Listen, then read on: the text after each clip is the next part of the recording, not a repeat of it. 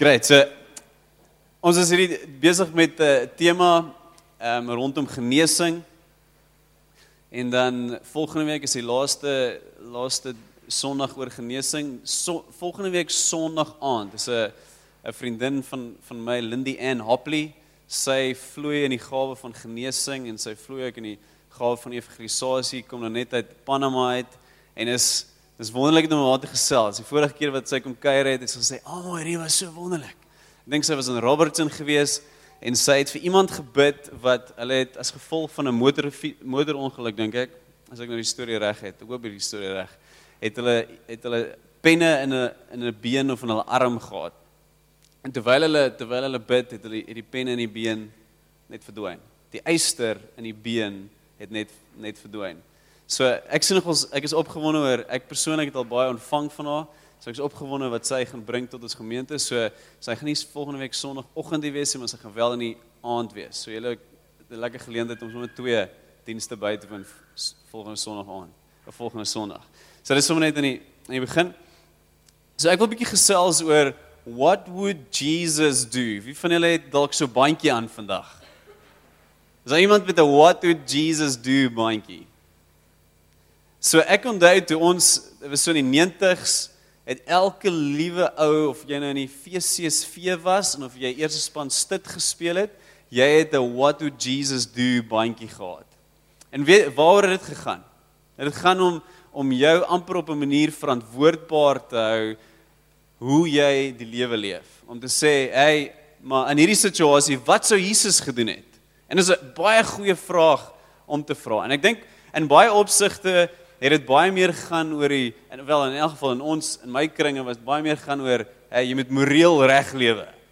As jy gekonfronteer word, en jy wil daai ou vloek wat jou uitgeskel het, dan vra jy jouself, what would Jesus do? Of as vriende jou nooi om saam met hulle te rook, of te kuier, of dronk te raak, en dan moet jy vra, what would Jesus do?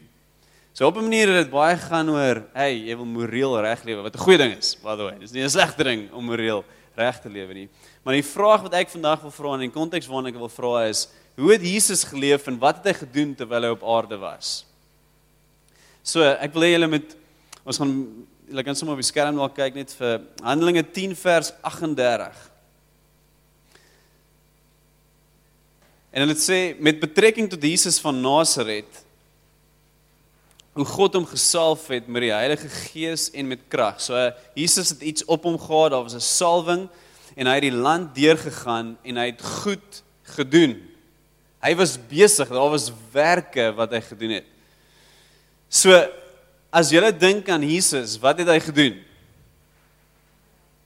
Hy het wonderwerke, wat het hy nog gedoen? Hy het mense genees, ja, dis natuurlik, vanoggend praat ons oor genesing, so is die regte antwoord. Wat het hy nog gedoen?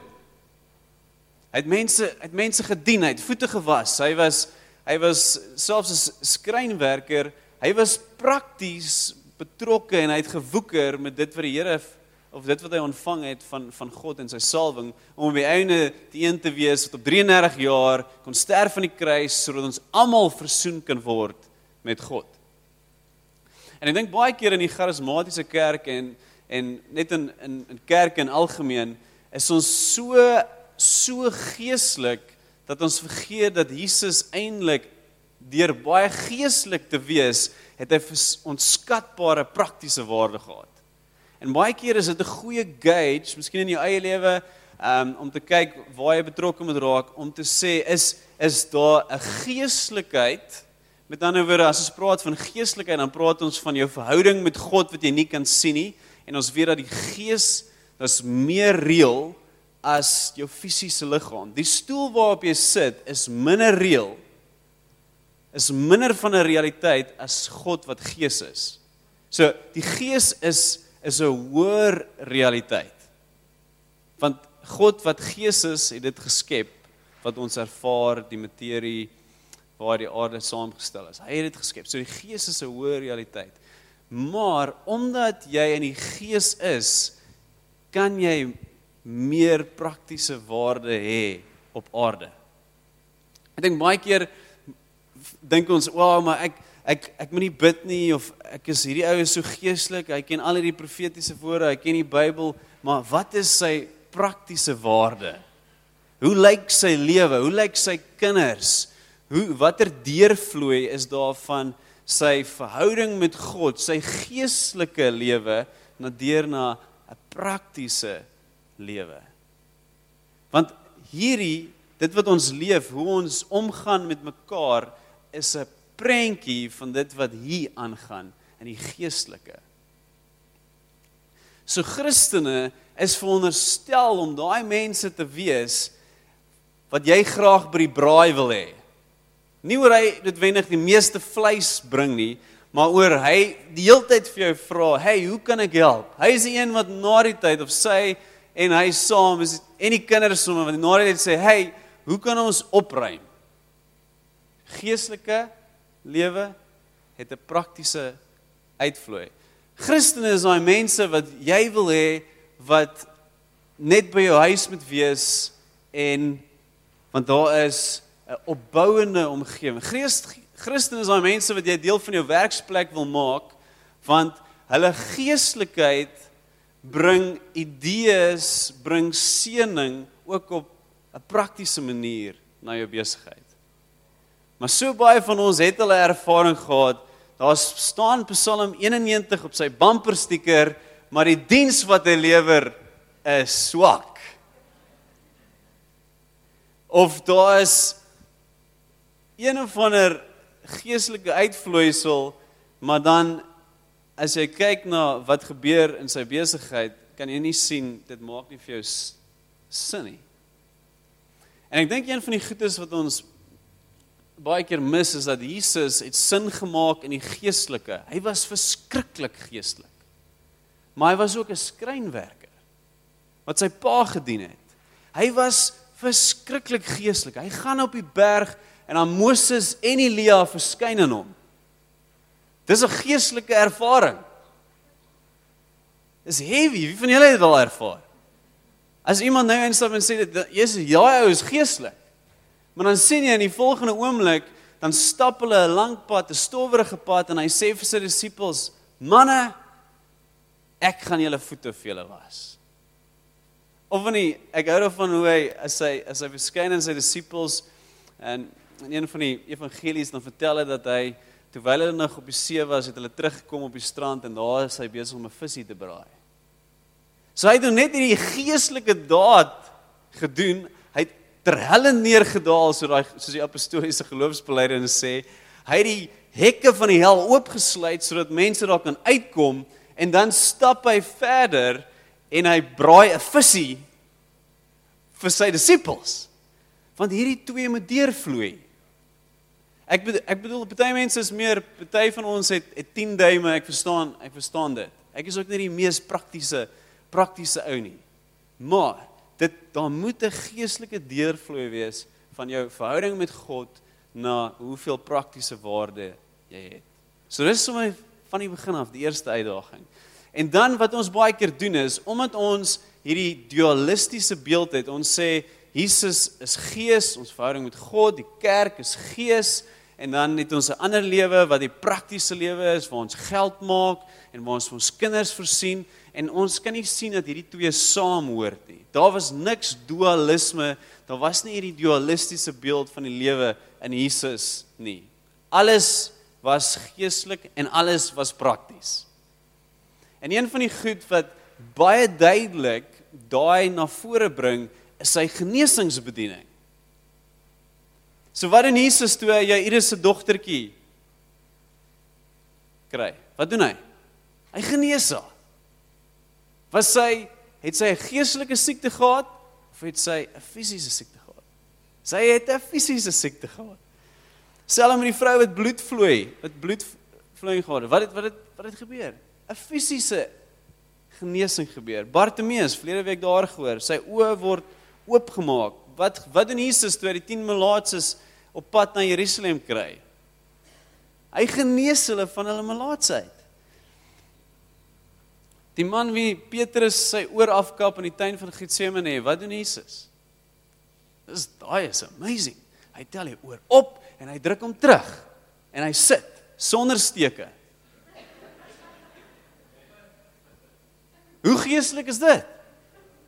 En dan die verlamde man wat deur die dak gesak word, wat in Jesus? Hy sê vir my, jou sonde is vergewe, staan op en loop.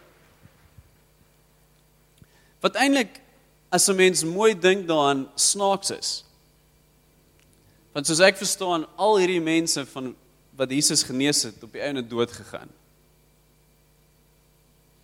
So Jesus het 'n impak in hulle lewens, genees hulle liggame, maar op die einde gaan hulle nog steeds dood. Wat het daar gebeur? Hoekom sal Jesus, as jy kyk na dit wat hy gedoen het, so fokus op genesing? En ek dink die eerste rede, en van die groot redes is, dat hy vir mense wil wys, dat hy nie net gekom het, aan die kruis gesterf het, vir een of ander airy-fairy idee nie, maar dis 'n idee, wat transformerende krag het, want dit is eintlik meer as 'n idee, dis God wat binne jou kom woon, en jou vry kom koop, en terselfdertyd ook vir jouself, sodat jy die werk kan doen wat hy doen. En in 'n manier het hy dit vir ons gemodel. So, kom ons kyk bietjie na wat sê die res van daai gedeelte, Handelinge 10 vers 38, met betrekking tot Jesus van Nasaret, hoe God hom gesalf het, met die Heilige Gees en met krag, het hy die land deurgegaan, en goed gedoen, hy het werke gedoen, en deel van hierdie werke was, om almal te genees, wat onder die mag van die duiwel was, omdat God met hom was. Wonderlike teksvers, skryf dit neer, in jou dagboek, ek het ons net, toe ons hier begin bid het ek op 'n stadium sommer dit in die iewers op die grond neergeskryf, Herman, min of meer daar waar jy sit, so, jy gaan daai teksverse onder jou voete kry, as jy die mat oplig. So Jesus het goeie werke gedoen. En ons weet dat die belangrikste ding wat Jesus kom doen het, is wat? Hy het aan die kruis gesterf, sodat daar versoening kan wees. Die Engelse woord sê, daar was atoning death. Met ander woorde, in die Ou Testament moes die hoëpriester 1 keer 'n jaar moes daar ingaan, en hy moes, as gevolg van die sonde van Israel, moes hy 'n bokkie slag, en hy moes offer bring, sodat mense vergifnis vir sonde kon ervaar. En dit moes elke jaar gebeur het. So nou kom Jesus, en hy offer sy liggaam op, as die enkele prys tot in ewigheid. Die enkele offer tot in ewigheid, om ons vry te koop van die krag en die invloed van sonde. En 'n goeie profetiese woord daarvan is in Jesaja 53 vers 4 en 5, en is daarbo, en ek gaan net vir julle lees. En dit sê, nogtans het hy ons krankhede op hom geneem. So dit praat van Jesus se dood en wat hy kom doen. Hy het ons krankhede op hom geneem en ons smarte het hy gedra. Maar ons het hom gehou vir een wat geplaag, deur God geslaan en verdruk was. Maar hy is ter wille van ons oortredinge deurboor, ter wille van ons ongeregtighede is hy verbrysel. Die straf wat vir ons vrede aanbring, was op hom, en deur sy wonde het daar vir ons genesing gekom. So, as julle hier sit, dan hopelik glo julle dat Jesus gesterf het vir ons sonde. Met ander woorde, as ons met die Here ontmoet, dan is daar geleentheid wanneer ons vergifnis vra om vrygespreek te word. Dat ons 'n nuwe mens raak. So nou is hier 'n profetiese woord wat Jesaja gee oor dit wat Jesus kom doen, en dit sê deel van hierdie vrykoop van sonde is nie net 'n skoon gewete nie, dis ook 'n gesonde liggaam. Deur sy wonde is ons genees. So in hierdie belangrikste ding wat Jesus op die einde doen, is een van die goed wat genoem word, nie net vergifnis van sonde nie, 'n skoon gewete nie, maar is 'n gesonde liggaam. En dan sien ons in Matteus 8 vers 16 tot 17, dat ook die vroeë kerk en die skrywers van die Nuwe Testament hierdie twee verbind het. Hoor wat dit sê. En toe dit aand geword het hulle baie na hom gebring, wat van duiwels besete was, en hy het die geeste met 'n woord uitgedrywe. En almal was ontsteld, almal wat ongesteld was, het hy gesond gemaak. So Jesus kom en hy doen 'n klomp goed, hy dryf demone uit, en hy maak mense gesond. En dan sê Matteus vir ons, sodat vervul sou word wat gespreek is deur Jesaja die profeet, toe hy gesê het, hy het ons krankhede op hom geneem en ons siektes gedra. So dis nie net 'n Ou Testamentiese idee waar Jesaja sê, hey, dis moontlik iets wat Jesus ook gaan doen nie. Dis deel van die Nuwe Testamentiese idee wat Jesus gedoen het. En dan sien ons 1 Petrus 2 vers 24 sê die volgende, wat self ons sondes, praat van Jesus, in sy liggaam op die kruishout gedra het, sodat ons die sondes kan afsterwe en vir geregtigheid kan lewe. Met ander woorde, dis wat ons ken. Ons weet dat ons raak die geregtigheid van God wanneer Jesus in ons lewens inkom en ons sondes skoongewas word. En dan sê dit, deur wie se wonde julle genees is. So hoekom is genesing so side issue in die kerk vandag? Hoekom? Hoekom is ons geloof in Dr. François en nie noodwendig in Dr. God nie? En ek is baie ons het, as julle gaan kyk in ons kaste, daar's baie benadestropies en dinge vir die kinders. En stilpyn, wat is die ander goed wat jou... Ons het al in die middel van die aand, het ek al gery na François se huis toe, want hulle het vir ons een of ander stroopie daar in die posbus gelos. Want gebed het nie gewerk vir my kind op daai stadium nie. Maar hoekom is dit 'n side issue?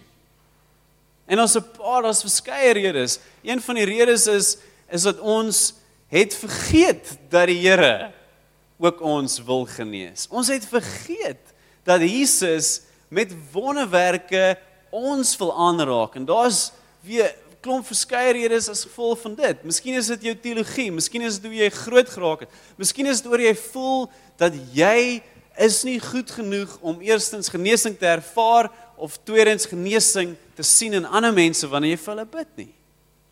Maar dit is duidelik uit die skrif dat Jesus gekom het om aan die kruis te sterf vir ons sondes. Dis die grootste wonderwerk dat ons versoen word met God.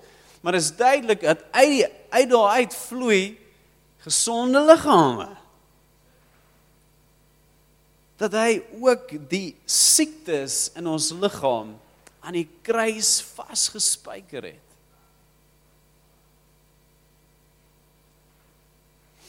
Markus 16 vers 17 sê die volgende. Die volgende wondertekens sal voorkom by die wat glo.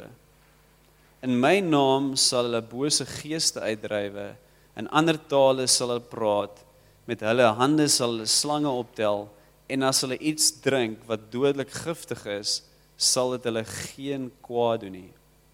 En dan hoor dit. Hulle sal siekes die hande oplê, en die sal gesond word.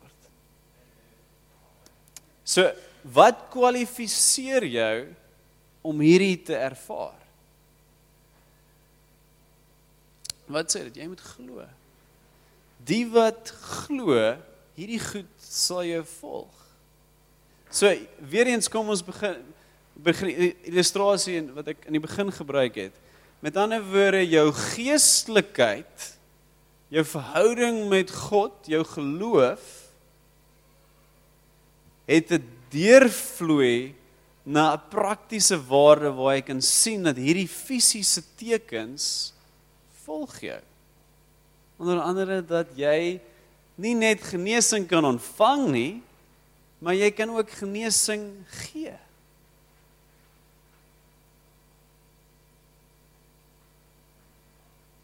Kom ons gaan weer terug na Handelinge 10 vers 38 toe. Ek gaan dit nog een keer vir julle lees. So dit praat van Jesus en dit gee vir ons sleutels tot sy bediening.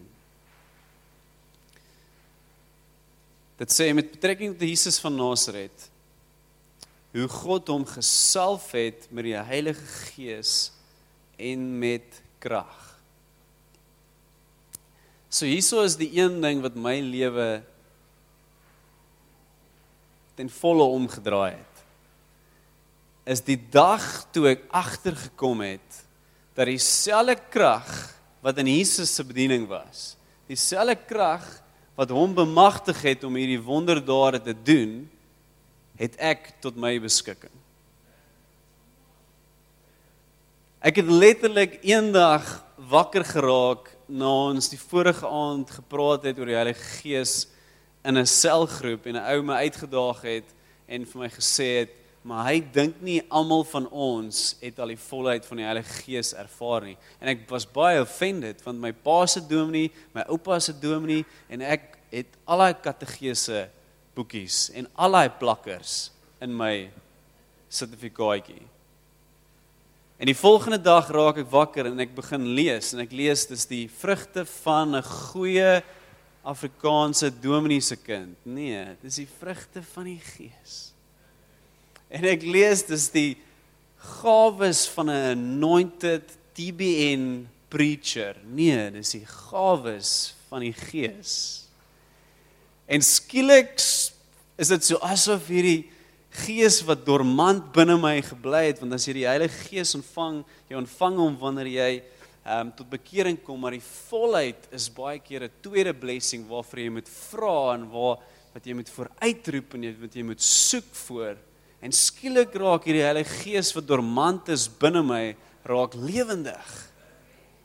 En jy gaan lees deur hoe Jesus geoperate het. En ek sien, Jesus het niks gedoen, wonderwerk gewys, bedieningsgewys voor sy doop nie.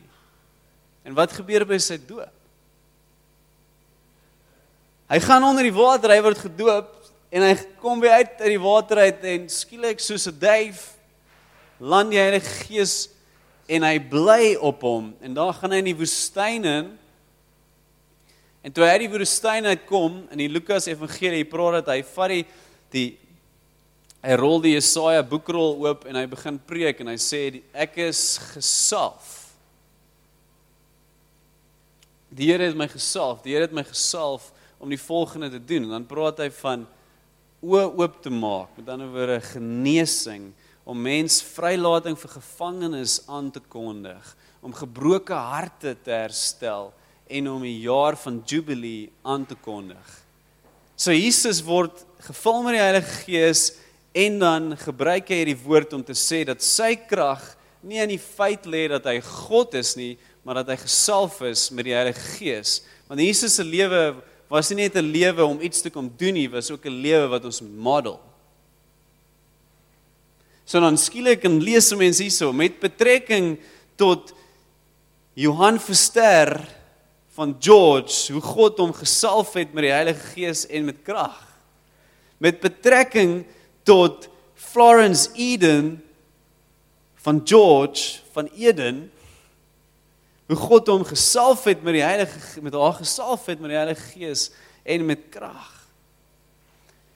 Met betrekking tot Abigail van George, haar pa se naam is ook George, en sy is van George, hoe die Here haar gesalf het met die Heilige Gees en met krag.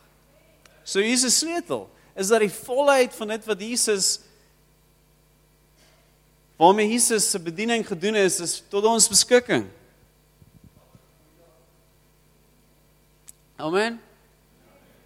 So ek gee nie om of jy al 50 jaar 'n Christen is, en of jy al 3 jaar 'n Christen is, en of jy al nooit gesien het die Here iets deur jou doen nie, of jy al baie gesien het die Here iets deur jou doen, hierdie is die waarheid.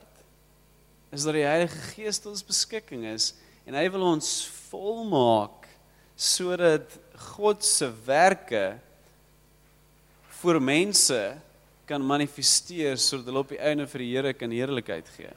Amen. En dan sien ons dat dit sal uitvloei in genesing, En almal genees wat onder die mag van die duiwel was, omdat God met hom was.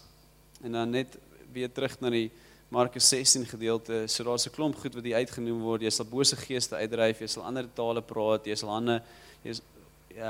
hande oplê vir mense wat siek is, jy sal selfs gif drink, en jy sal nie kwaad aangedoen word, jy sal slange optel. So daar's 'n krag binne ons, wat baie keer dormant is. En ons gaan die Here vertrou in hierdie gemeente, dat die Here daai dormante krag lewendig maak, sodat dit net gebeur.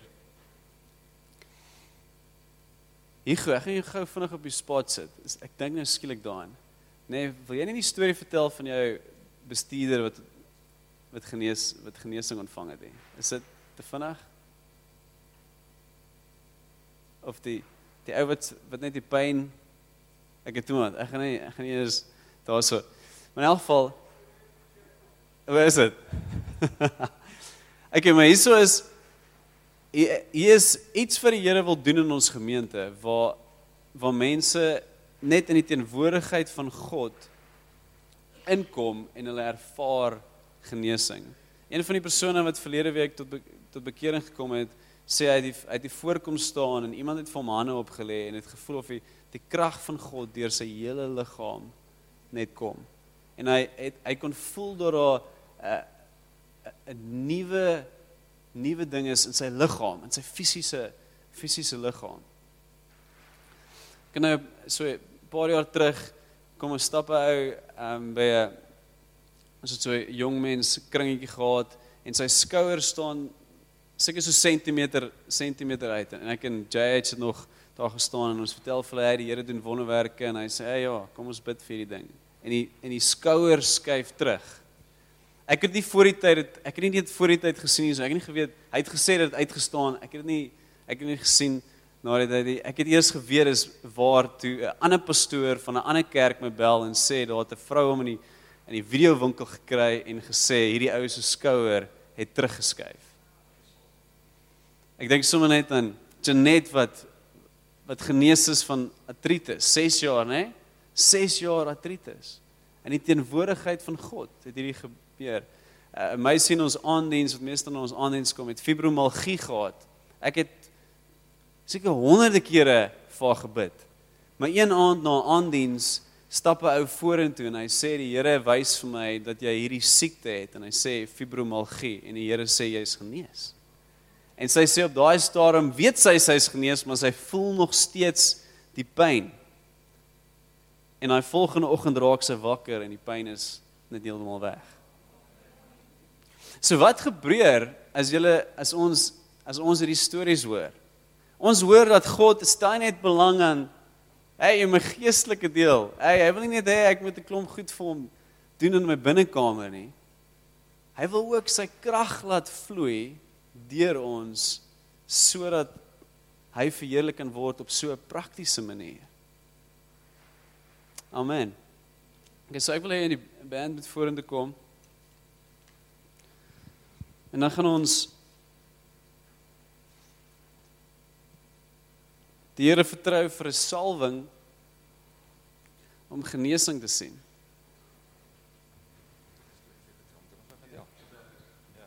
So ek dink die storie wat Amo nou ook in gedagte gehad het. Daar's nog 'n storie hier. En dit sluit aan by die mannegroep, goed dat ek oor die begin van gesels het. Ons het 2 van die manne het seere en jy weet een ou sê hy raak so elke 2 ure in die nag wakker van pyn.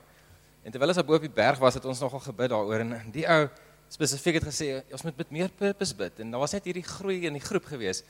En toe ons nou die dag op by jou in ons kampstoeltjies gesit het.